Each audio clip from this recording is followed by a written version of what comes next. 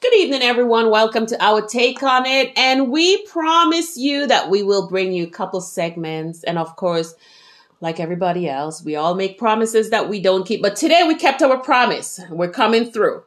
Now, Jackie, today's episode is all about promises, the broken ones and the ones that we kept. Now, tell me, Jackie, how do you feel when someone make a promise to you and don't keep it? Or better yet, how do you feel about making a promise to yourself and not keeping it? Well, believe it or not, Deb, I think that's the most important thing is the promises we make to ourselves, because that's how we really give ourselves a sense of value and purpose, you know, because we make a commitment, for example, to say, I'm going to lose weight. And that's really an important issue because weight isn't just a number. There are specific health issues associated with weight these days. Right. And, you know, they say that sitting is the new cancer. Yeah. So it's that important to actually get up and move. And when we say we're going to do something and we don't do it, right away, we devalue ourselves. You know, we make ourselves seem unimportant and we weaken our confidence in ourselves. So it's really important that when you make a commitment to do something and you say, I'm going to lose weight by beginning a diet. And all of a sudden, you know, that first dessert tray that wheels past you, you have a few bites of that and then your commitment goes out the window. Yeah. You know, you diminish, you know, your sense of self-worth. You know what, just to continue on that weight, you know, as we are heading towards the new year, this is the end of the year where everybody mouth keeps going. Yes. Right? Nobody mouth and hands are not stopping at this point of time for anything. All the goodies are coming out. And the funny thing is, did you know that gym membership now includes a cleaning fee? There's a cleaning fee for $44 for signing up at the gym. Really? So if I'm going to be spending $44, a one-time fee of $44 plus my membership, and I went to the gym once and then I don't go back for the rest of the 364 days. Are you kidding me? The gym are making money off of me. You know, I said, well, you know what? I have a rigid, meal plan that's going to get me into shape. I start off Sunday with the salad. By Tuesday, I'm with the jerk chicken and the jerk pork and the ice cream. And everybody's like, well, I thought you were on a diet. Yeah, I have 364 days more to go. I'll drop it. And then by the time Christmas come around, I'm 60 pounds heavier than I was last year. Yeah, exactly. So, I mean, how did that promise turn out for me?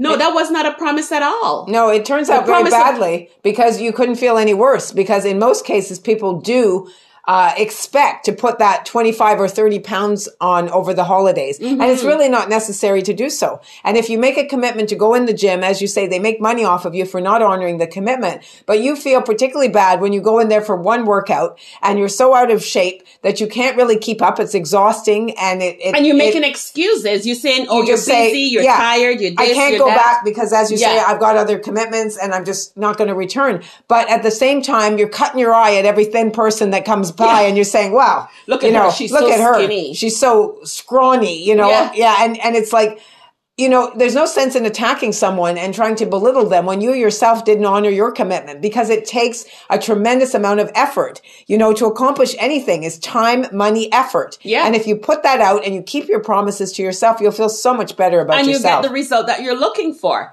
The other promises that people make are in a relationship and marriage. You take me to the altar. We said for better or for worse, till death do us part.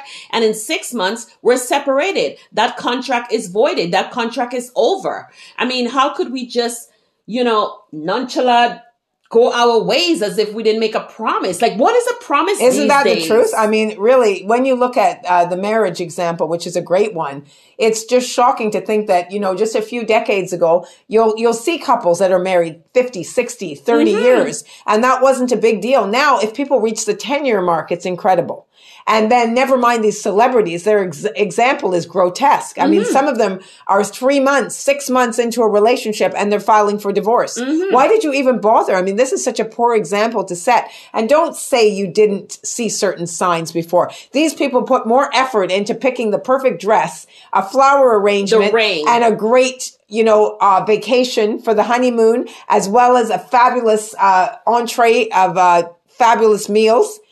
And, and all of a sudden the marriage falls apart months later. Yeah. This is really a complete disrespect for commitment. It's increasingly happening. It is. I mean, when we think about making a promises, for instance, you go to the Brick or Leon's to purchase a furniture, you sign a contract. That contract says you will repay the debt that you owe. And you pay 2 payments and you're like, the furniture's already my house. I'm not going to pay anymore. Never mind 2 payments, Deb. I mean, honestly, this is the biggest money-making scheme. Do not pay for 1 year. Do not pay for 3 years. Okay? After a year, people have basically forgotten they even made the purchase, okay? And most people will not even if they set aside $30 a week, they could pay that thing off at the end of the year and owe nothing. But they don't even think of that. And the companies know that. They know that once they hear don't pay, people take it literally and they don't pay. Yeah. And 3 years, forget it. As you say, the furniture has lost a leg, They don't even know, where they put the cushion that goes with the couch. So they have no interest and they don't realize they're ruining their credit record permanently by not honoring that commitment and keeping their promise. Another broken promise is child support payment. Oh, listen, boy. Ladies, if you have a situation where you separated or you no longer seeing the baby daddy and he's verbally said to you, yes, I'm going to take care of my child because I'm a man, I'm going to pay child support. Don't take that verbal agreement. You need something written. In fact, have his payment garnished from his wage or his pension, because you will see the first 2 months of payment. And then after that is excuses because he's busy having more children than he makes money. Oh, men are very clever at this, and this is truly disappointment, and the courts can't really do much for enforcement. In some cases they can, but truthfully, men will go to all limits, as you say. After they realize how much it's costing them over maybe 2 or 3 payments, they will change jobs. They will change provinces or states or do anything they have to do to stay under the radar. Oh, yeah. And this is when they're setting up another family with somebody else, and you're not getting taken care of. So exactly. those kids that were conceived in that moment of intense passion all of a sudden become a liability because the love for mama turns to hatred. Yes. And once it turns to hatred, you ain't getting nothing. Exactly. And those poor kids are a victim of that. Yeah. And you have to look after these kids. And I feel particularly sorry when women have 3 and 4 of them. Yes. That's a tough battle to have to meet your obligations with a jerk who doesn't want to honor his commitment. He broke up with you and he broke up with the kid. Yes. But more importantly, Jackie, the worst promise that anyone can ever make is that promise to God and not keep it. Listen, God don't play. We cannot be out here making promises to God about being a better person and,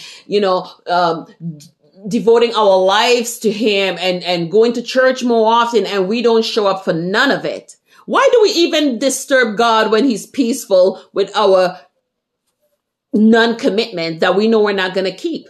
And that's why Ecclesiastes 5:5 says, do not make a vow if you know you're not going to keep it. And that's why the Bible said, he said, making a promise and not keeping it is a sin. I did not even know I was sinning. Even to myself, when I make promises to myself and don't keep it.